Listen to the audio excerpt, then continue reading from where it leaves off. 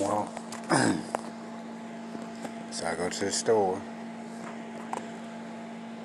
and this dude just cut up, bleeding. It's like,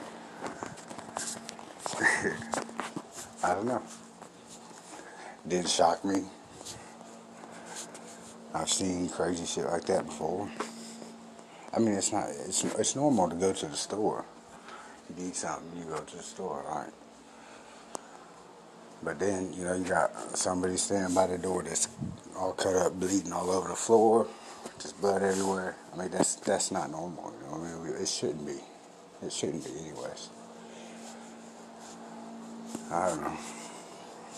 You just pray for them, and what else can you do? It sucks. But I'll probably be here, I don't know, a week or.